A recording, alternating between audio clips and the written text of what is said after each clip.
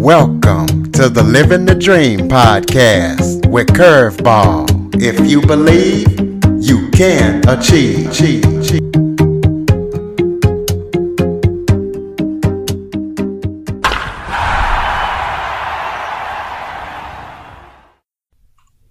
Welcome to the Living the Dream with Curveball podcast, a show where I interview guests that teach, motivate, and inspire. And today, I am joined by one of the country's leading applied behavioral scientists, Kurt Nelson. Kurt is also a podcast host. Kurt has a strong understanding of human motivation, and today he's going to be showing all of us how we can drive positive behavior and motivate change. So, Kurt, thank you so much for joining me today. Oh, Curtis, thank you for having me. I appreciate it, and I'm happy to be here. Well, we're happy to have you. Why don't you start off by telling everybody a little bit about yourself? Yeah, so I am a behavioral scientist, which basically means I try to understand why we as humans do what we do. So it's a psychological background. I have a PhD in IO Psych, where I take a look at human dynamics, human behavior, human decision-making, and try to understand what are the underlying causes behind why we do things. And one of the things that we realize from studying humans and their behaviors is that, we don't always act in ways that we think we should or that we think we would act in certain situations or environments. And so one of the things that we try to understand is, when do those kind of irrational or different types of behaviors happen, as opposed to when we do act in the ways that we want to do. And so those are some of the interesting pieces that we do. And a lot of my work is really focused in on employee motivation, employee engagement. And so really trying to understand what are the motivational factors behind how people get to do and want to do what they want to do. Well, you're one of the top applied behavioral scientists in the country. So explain to people what applied behavioral science is.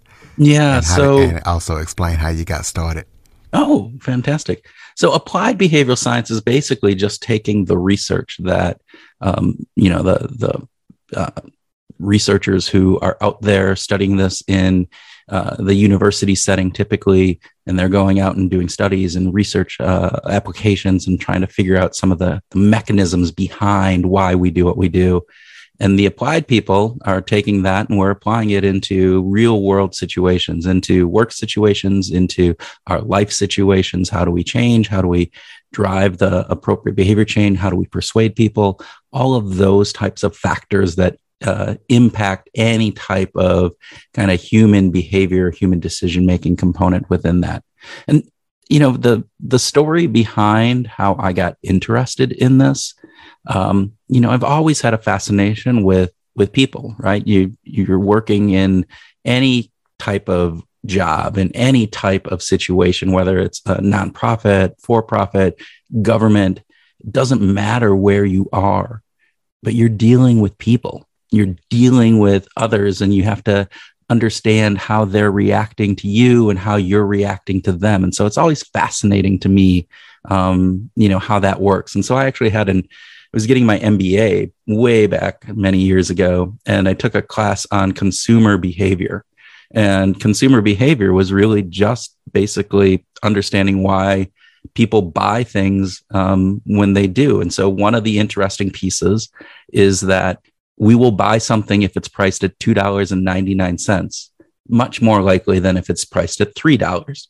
And you go, oh, well, that seems strange. It's a penny. And actually, if you price something at $3.01, there's no difference in the amount that people buy that same product. But if you price it at $2.99, still a penny different, people buy it a lot more. And it seems irrational, right? That penny difference between $2.99 and $3 and $3 and $3.01, same penny, doesn't matter. And in the big scheme of things, pennies don't really matter that much. But because of the way that our brain interprets it, we are much more likely to buy something at that $2.99. And that just seemed really crazy to me. And then there are a number of other factors that come into that. And so I wanted to study and understand why. Why do people buy something at $2.99 as opposed to $3? And why do people You know, go, why can't you get a taxi cab on a rainy day in New York City, when all economists would say, oh, that's when the taxi cab driver should be out in force because it's easier to get a ride.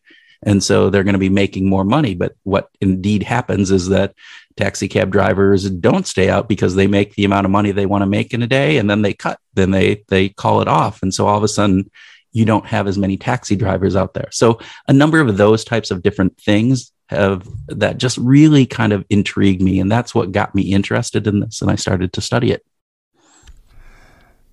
Explain how behavioral science can help people make positive change in their lives. So, Curtis, that's a really great question, because, you know, when we think about behavioral science, and again, when I talk about behavioral science, it's a pretty wide swath of research and different pieces that people are doing, but it's really looking at why are we making the decisions that we make, and why are we doing the behaviors that we do. And so if we can understand how that works, we can be better informed and make better decisions and do the behaviors that we want to do, as opposed to doing things that may not be in our self-interest, best self-interest in the long run. And so just I'll give a little bit of an example on this. So when we think about, you know, the behaviors that we do on a day in and day out basis, you know, oftentimes those behaviors are being run at a level of consciousness that we're doing habits or routines, and we're not really thinking about them. And so in those instances, that's done for a reason. We've evolved that way for a reason. And oftentimes it's the right thing to do. We don't want to have to really think about, you know, jumping out of the way when we hear a car horn and we're crossing the street, right? We know that we want to be moving really fast in those instances. But if we're making a big kind of decision, maybe even not a big decision, a medium-sized decision, you know, should I go along with this person who is trying to sell me something, and I'm being in, you know, they're swaying me with all of these components around, all these other people are doing it, look at the great value that it is, and trying to persuade me in a number of ways. Well, if I understand how we typically respond, that we are more likely to say yes to things because other people are doing them, even if it's not necessarily something for us, or if they frame something in a manner that is, hey, we priced this at $300, but for you, I'm going to give it to you at $100. And so that's a big discount, but we're framed in various different pieces that it's up there high. If we understand that, we can make better decisions and we can have better behaviors around that. And so the applied side of this, I think, is really interesting, because when we as humans understand ourselves better, then we are much more likely to make better decisions. And that, I think, in the long run is a really good thing for people, and it helps them live a better life. Well, let's talk about self-motivation. Give people some tips on self-motivation.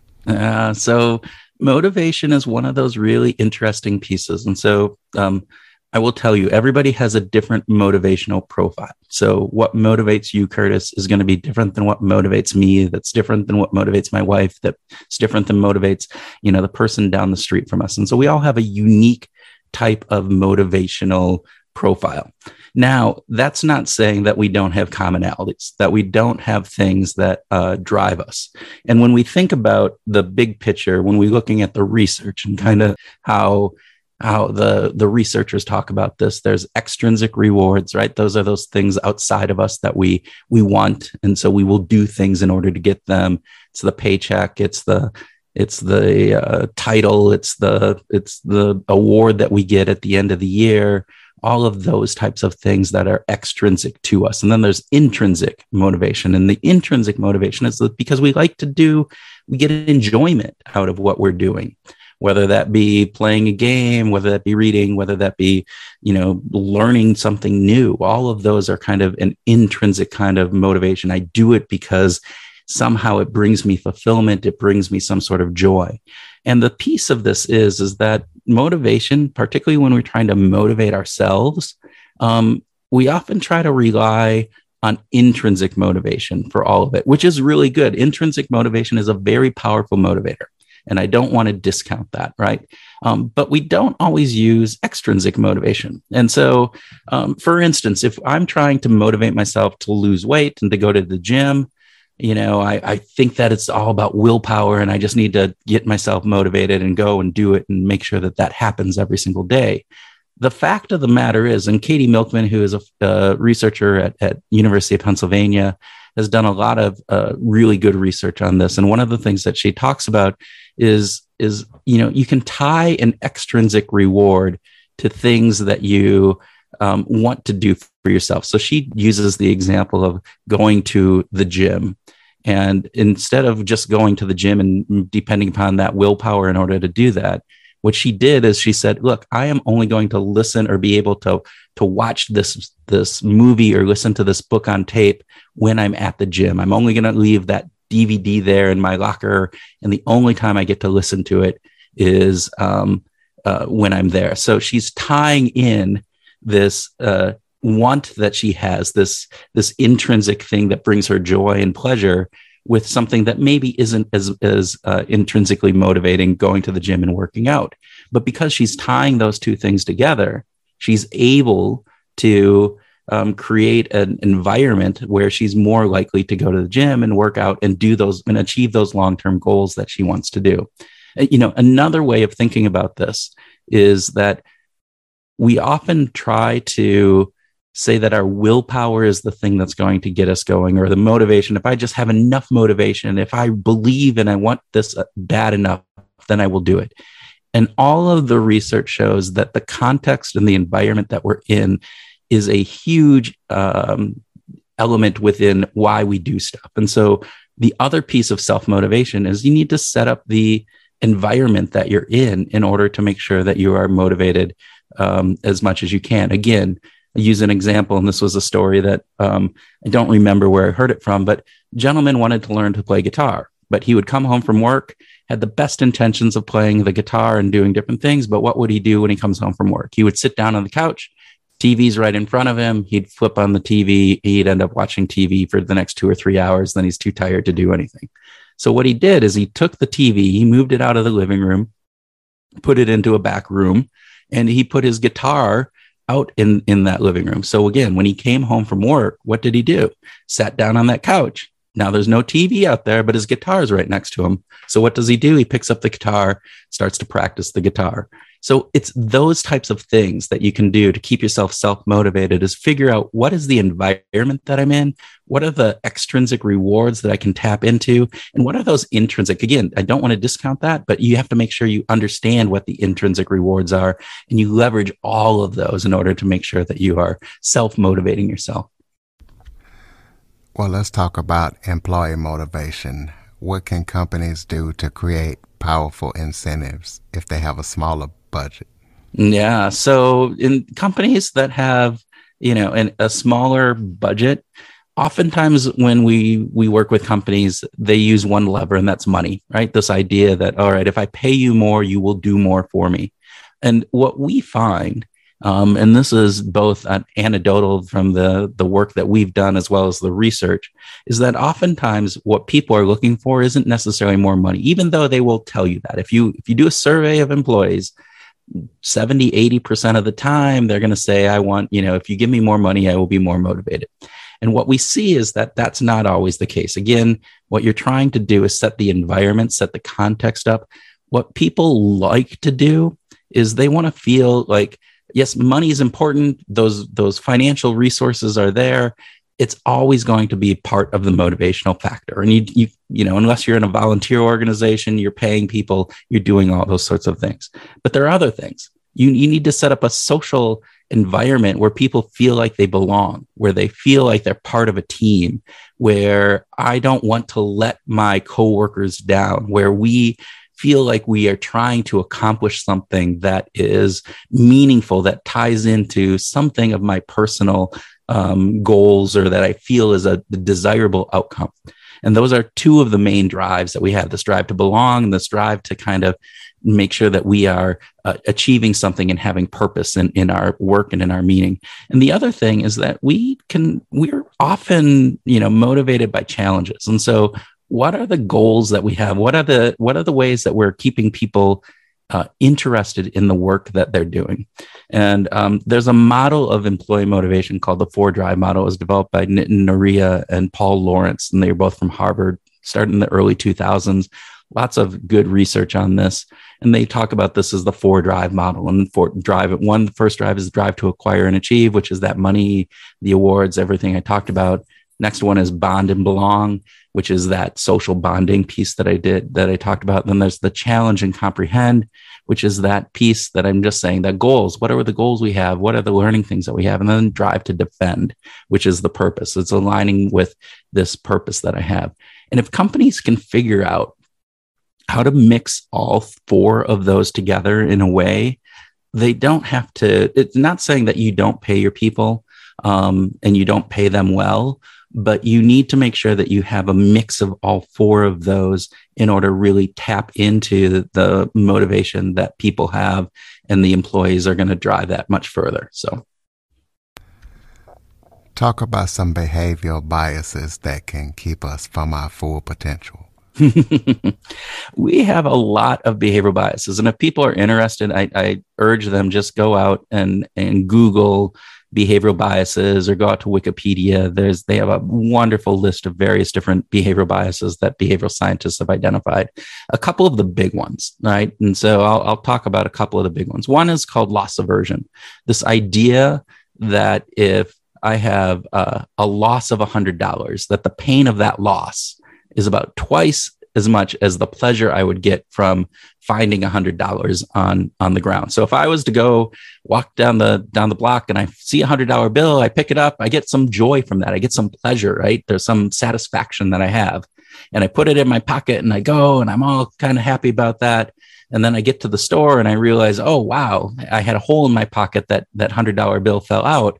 The pain that I feel from losing that $100 is twice as much as the pleasure that I got from getting it. And that comes with a lot of different things, not just money, but, any type of loss that we feel, that we are more inclined to fear the loss than the equivalent gain. And so that impedes us, right? That makes, when we think about risk, we're often risk averse because of that. When we think about change, since change is unknown, there's a percentage of times that even if we think the change is going to be positive, it might end up negative. And so that outweighs the positive benefits that we have from things. And so it can impede us from doing the things that are going to make us a positive change in our lives. So that loss aversion is a big one. Another bias is one that's called confirmation bias. And this one you might have heard about. It's this idea that our brains are doing a lot of stuff in the background as we're taking in information, as we're thinking about different pieces. And our brains are wired in such a way that when information comes in that supports a pre-held belief that we have. So if I believe that, red cars are better than blue cars, for whatever reason that would be, and I see some information out there that might say, hey, red cars are really good, but also blue cars are really good. When I see that information, what I take is that red cars are really good. And my brain doesn't even process that blue cars are good as well. It just processes that the red cars are good. And so what it does is it reinforces our pre-held beliefs. And if there's contradictory evidence, so in other words, if I saw something out there that said, wow, red cars are really poorly built, and so red somehow, makes the metal decay faster in your car, my brain actually, usually what we should do is go, oh, wow, I take that information in and I might reassess my belief about red cars. But most of the time, what we end up doing is our brain does these mental hurdles and different things, gymnastics, and we discount, oh, that researcher is biased. That researcher doesn't know what they're doing, or that information is incorrect. It's fake news, whatever it would be.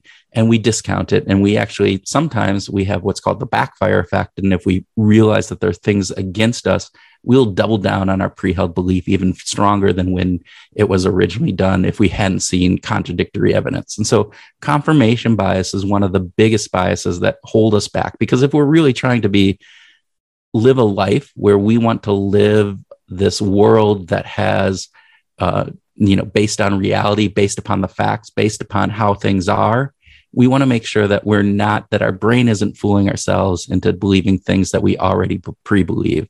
And that ties back into our social identity, which is another bias that we have, that we will align with groups that we identify with.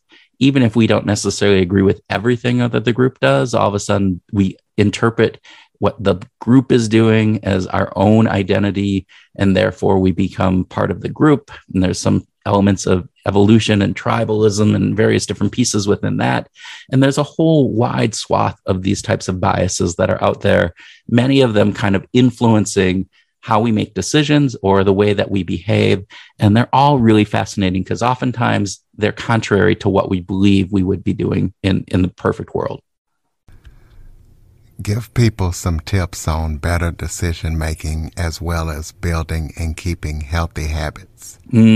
Great question. So when we think about decision making, one of the things that we tend to do, and again, this goes back to confirmation bias that I already talked about, but this idea that we make decisions and we either are fully in, or it's like a yes, no, it's a black, white, it's all of these types of things.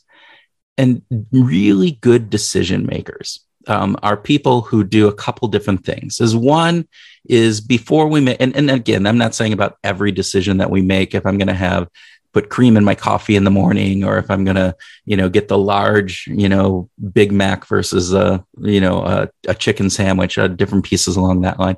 But a lot of the decisions that we make, what we want to do is we want to sit there and try to figure out, all right, if I make decision X, what's the likelihood that the outcome is going to happen? And what we tend to do is we either say, it's 100% or it's 0 is our kind of our default. And in reality, it's never that, right? There's always an element of chance that comes into play. There's an element of other factors interpreting, or we may not just have all the information available. And so even if we can go and when we make decisions, we go, I'm about 80% sure on this, or I'm 90% sure, or even 99.9% sure. What that does is it changes the way that our brain processes information. And what we're doing is then when new information comes in, or when we are looking back at what we were doing, we can reassess. We can reassess how those decisions are made. And so we can learn. And one of the big things about decision making is that the more we can learn about how we make our decisions, the better that we can be in those decisions that we make. So in other words, if I understand that I thought that this was going to be an 85% chance surety and it turned out to be false, well, when I come into another situation that is similar, I can take that information and I can go, oh, last time I thought this was about 80%. I still think it's about 70%, but now do I weigh that decision differently because now the likelihood of success is 70% instead of 80 or 85%? Yeah, I will. It will change how I make that decision. The other thing from a decision-making perspective, Annie Duke, who is she was a world poker champion, and now she gets into decision-making and has some wonderful popular books out there. She talks about this idea that we put too much emphasis oftentimes on decisions where we don't really have to think about them so much and put a lot of energy into them. Should I get the fish or should I get the steak at this restaurant? Particularly if it's a restaurant that I come back to over and over and over again. The downside of making a bad decision is maybe a meal that I'm not going to enjoy quite as much as if I would have ordered the steak or if I would have ordered the fish or vice versa. So the idea that we weigh, oh my gosh, am I going to have the steak? Am I going to have the fish? Wow, and you kind of worry about that and you work over it is counterintuitive, not counterintuitive, but it doesn't help us in the long run. What we should be doing is making big decisions like, am I going to buy this house or not buy this house? The job that I'm going to take, am I going to take that job? Am I going to switch jobs? Who am I going to date? Who am I going to marry? All of those things, you should definitely be putting a lot of effort and energy into those. What I have for dinner, do I wear the blue shirt or the white shirt? That's not things that we should be putting as much emphasis on. Well, earlier we talked about how people can apply behavioral science to their personal lives. Let's talk about how they can apply behavioral science to their work lives. Well, once again, there's lots of different ways. And when we talk about the behavioral biases that we mentioned before, oftentimes those come into play not just in our personal life, but into our work environment. And so if I'm a leader, if I'm a manager, and understanding some of those biases that my employees might have or that my customers might have, if I'm in sales or any kind of customer service environment, or even just, the person behind the counter at Walmart or at McDonald's, understanding why people do what they do can lend it to ourselves so that we can respond better to other people when we go, gosh, they're acting very strange or not in a way that I would expect, because we can hopefully understand them better. But also it can help us in ourselves and saying, how am I showing up to other people in these situations? And what are some of the biases that I might have so that I can be better informed about what it is that I'm doing that might be maybe not as good as it could possibly be. And one of the things that I often talk about with leaders is just, again, how do you motivate people? What are the ways that you are incentivizing your people to do things? Are you setting up the systems and different aspects of that? But also one of the really interesting things in a lot of the work that we do is around communication and employee communication.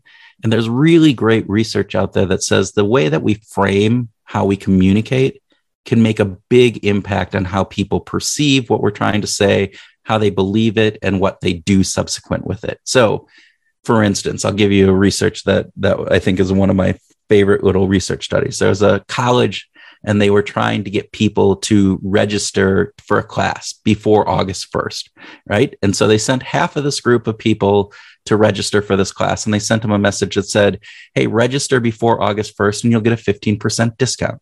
And then they sent another group of people, the other half of people, a message exactly the same, except for they framed it differently. They said, register after August 1st and pay a 15% penalty on this. So again, it's 15% regardless of which one you got. So economically speaking, there's no different. A classical economist would say it shouldn't matter how you word it because it's the exact same dollar figures that you have. But what ended up happening is that about 69% of the people who said they got a discount registered before August 1st. But 92% of the people who got the message that said there's going to be a penalty. And again, this goes back to loss aversion when we talked about that, right? A penalty feels like you're taking something away, so it's a loss. And so people are going to be more likely to register early because of that message. Now, you don't always want to use a loss message depending on a variety of other factors, but the way that we communicate actually sets the expectations up in our brains, and our brains process that information differently. So the way that we talk about something from a work perspective, if I'm a leader, even if I'm somebody who's doing sales or working with other customers or even with my coworkers, if I am very purposeful in how I'm communicating, I can have a much better result at the end of the day. Talk about how behavioral science is being used to influence us and what we can do to protect ourselves. So think about this again when I went back. What got me interested in this from consumer behavior, and that an object or a product that's priced at $2.99, we're much more likely to buy than a product that is at $3, even though relatively saying there's not much difference in there. But the way that our brains process that is they see the two first. And so the two anchors us down at a lower level. So we believe that it costs less. It's much more valued, right? It's a better value than the $3 one. And even compared to $3 versus $3.01. So always think about this from the perspective of, hey, what are those things that are going on in my environment that might be influencing me that I am not paying attention to? And are those things, sometimes those are fine, right? We wanted to buy that product and it's $2.99 versus $3. I'm saving a penny. Great.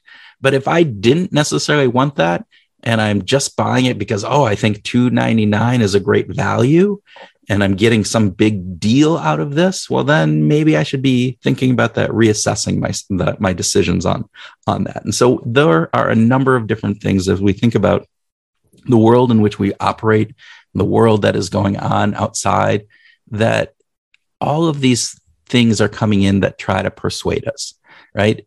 If other people are doing things, we're more likely to do that, right? If somebody is in a position of authority and they say this is a good thing, we're more likely to believe that it's a good thing. And again, objectively, we should be looking at things for their value in and of themselves, as opposed to because other people like them or somebody in authority says that's the case. Now, oftentimes those are easy outs. And oftentimes, again, if it's not a big decision, that's fine. Not a big deal. But if it's something that is important to you, then you should be making sure that you understand all of those factors that are influencing why you think something is the way it is. And if we look out in the world today with all the different divisions and political strife and a variety of other things, again, behavioral science can help us understand, hey, maybe I'm believing this because, other people that are in the same group that I'm in are believing this, and it doesn't necessarily agree with what I believe at the core. And so there's a variety of other factors that you think about from a behavioral science perspective that come into play for that. Tell us about your podcast. Tell us what it's about and how listeners can check it out. Yeah, so our podcast is called Behavioral Grooves. We, my co-host Tim Houlihan and myself, we talk to behavioral scientists and practitioners. So people who are doing the research on behavioral science, and also those people who are working either in government or in the for-profit or nonprofit world, who are applying these principles into the work that they're doing. And what we try to do is we try to take it and make it fun. We laugh a lot. We talk about the application of the principles and how that applies and why it's important for people. And we've interviewed everybody from Nobel laureate Danny Kahneman and Richard Thaler to, a nonprofit gentleman in Kenya who is working with teenage kids and using cartoons and comics in order to change their behavior. And he's an accidental behavioral scientist. He has never studied behavioral science, but all of the things that they're doing around there are things that are impacting, that are using behavioral science principles. And so we try to unpack what is going on in both of those situations, from the Nobel laureates and making it really accessible to everyday people about what that science says, to people who are applying things and we're saying, hey, look at this. The way that they're doing this is actually taking and applying these behavioral science principles, and you can do the same thing. And so we laugh a lot. We have a lot of fun, and we have 300 plus episodes, 170 countries, and it's a lot of fun. You have any upcoming projects that you're working on that people need to know about? The one that we're going to be for this fall is we're doing a 5-part series along with another podcaster, Andy Luttrell of Opinion Science, which is another behavioral science type podcast. And we are doing a 5-part series that is on the history of behavioral economics. So behavioral science, the way that it is mostly interpreted today, is kind of an offshoot of behavioral economics. And behavioral economics is a relatively new research field. It's kind of combining psychology and economics. And in the 70s and 80s, that was kind of an unheard of thing. And there were a few researchers out there, Danny Kahneman and Amos Tversky, who kind of started and spearheaded this. And we have, Amos Tversky is unfortunately passed away, but Danny Kahneman is still alive, and we were able to talk to him.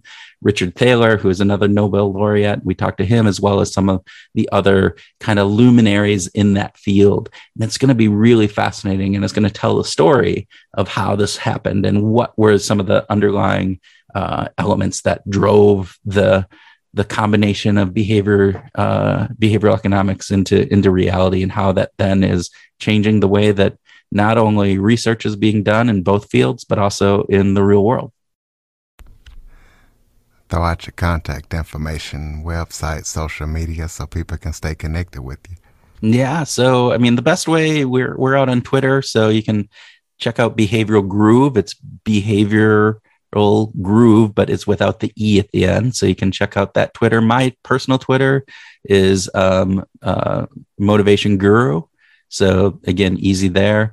You can check out the website at www.behavioralgrooves.com. That actually has the E and the S at the end. And then, LinkedIn is also a great way if you're any type of business, and that's Kurt W. Nelson, and search me there. Close us out with some final thoughts, maybe something that we didn't talk about that you would like to talk about, or just any final thoughts for the listeners. So one of the big things that I find really fascinating is that the expectations that we have, the ideas that we have about things, we know that they influence how we think about things and how we perceive things. But there's some really cool research out there, and that's just really kind of coming into play, that shows that the expectations that we have on things can actually change how our body responds, not just our brain, and different areas of our brain light up. So in other words, they did an experiment with wine, had the exact same wine, but they told people that one wine was cheap wine and one wine was this really expensive wine, when in fact it was the exact same wine. And they put them in what's called an fMRI, basically a brain scan that looks at the areas of the brain that lights up when they're doing this. And so they had them drink the wine. And when they drank the cheap wine, a different area of their brain lit up than when they thought that it was an expensive wine. And the expensive wine, again, the area that lit up was associated with higher enjoyment and variety of other things. And again, the wine itself was exactly the same. So that wasn't any different. But the way that our brain responded to that wine actually changed how it tasted for people. And so they thought that when you asked them, they said that the so-called expensive wine was much more tasteful. It was better wine, all of these things. And we go, oh, well, they just are making that up. No, their brain actually is saying that wine tastes differently because the different areas of their brain light up. There's other research that shows the same thing happens with kind of gut peptides in our gut when we think about if we're going to have a milkshake that's high in fat and rich and luxurious, indulgent shake versus a sensible shake. And these these hormones in our gut that tell us if we're full or not full, they change based upon the expectation. Again, exact same shake when they do these research, but the measurement of this gut hormone actually changes just because of the expectation that people have. And so again, it's really important to understand, how are we thinking about things? You talk about this at the beginning, right? Of the show, is like, hey, let's make a great world. If we expect to have certain things, it's not saying that you can just expect things to be great and they're going to be great. But the expectations that we have about things, and the more positive we are, the more likely that they're going to have a positive result. So I always encourage people to look at the glass as half full as opposed to half empty, because it actually changes how we interpret the world and how our body responds. Ladies and gentlemen, behavioralgrooves.com. Be sure to check out Kurt Nelson. He's everywhere. And Facebook listeners, you can catch the Living the Dream with Curveball podcast on your favorite podcast platform. Android listeners, go to the Google Play Store and download the Living the Dream with Curveball podcast app. Kurt, thank you so much for joining us today. Curtis, thank you. It was my pleasure. For more information on the Living the Dream podcast, visit www.djcurveball.com. Until next time, stay focused on living the dream.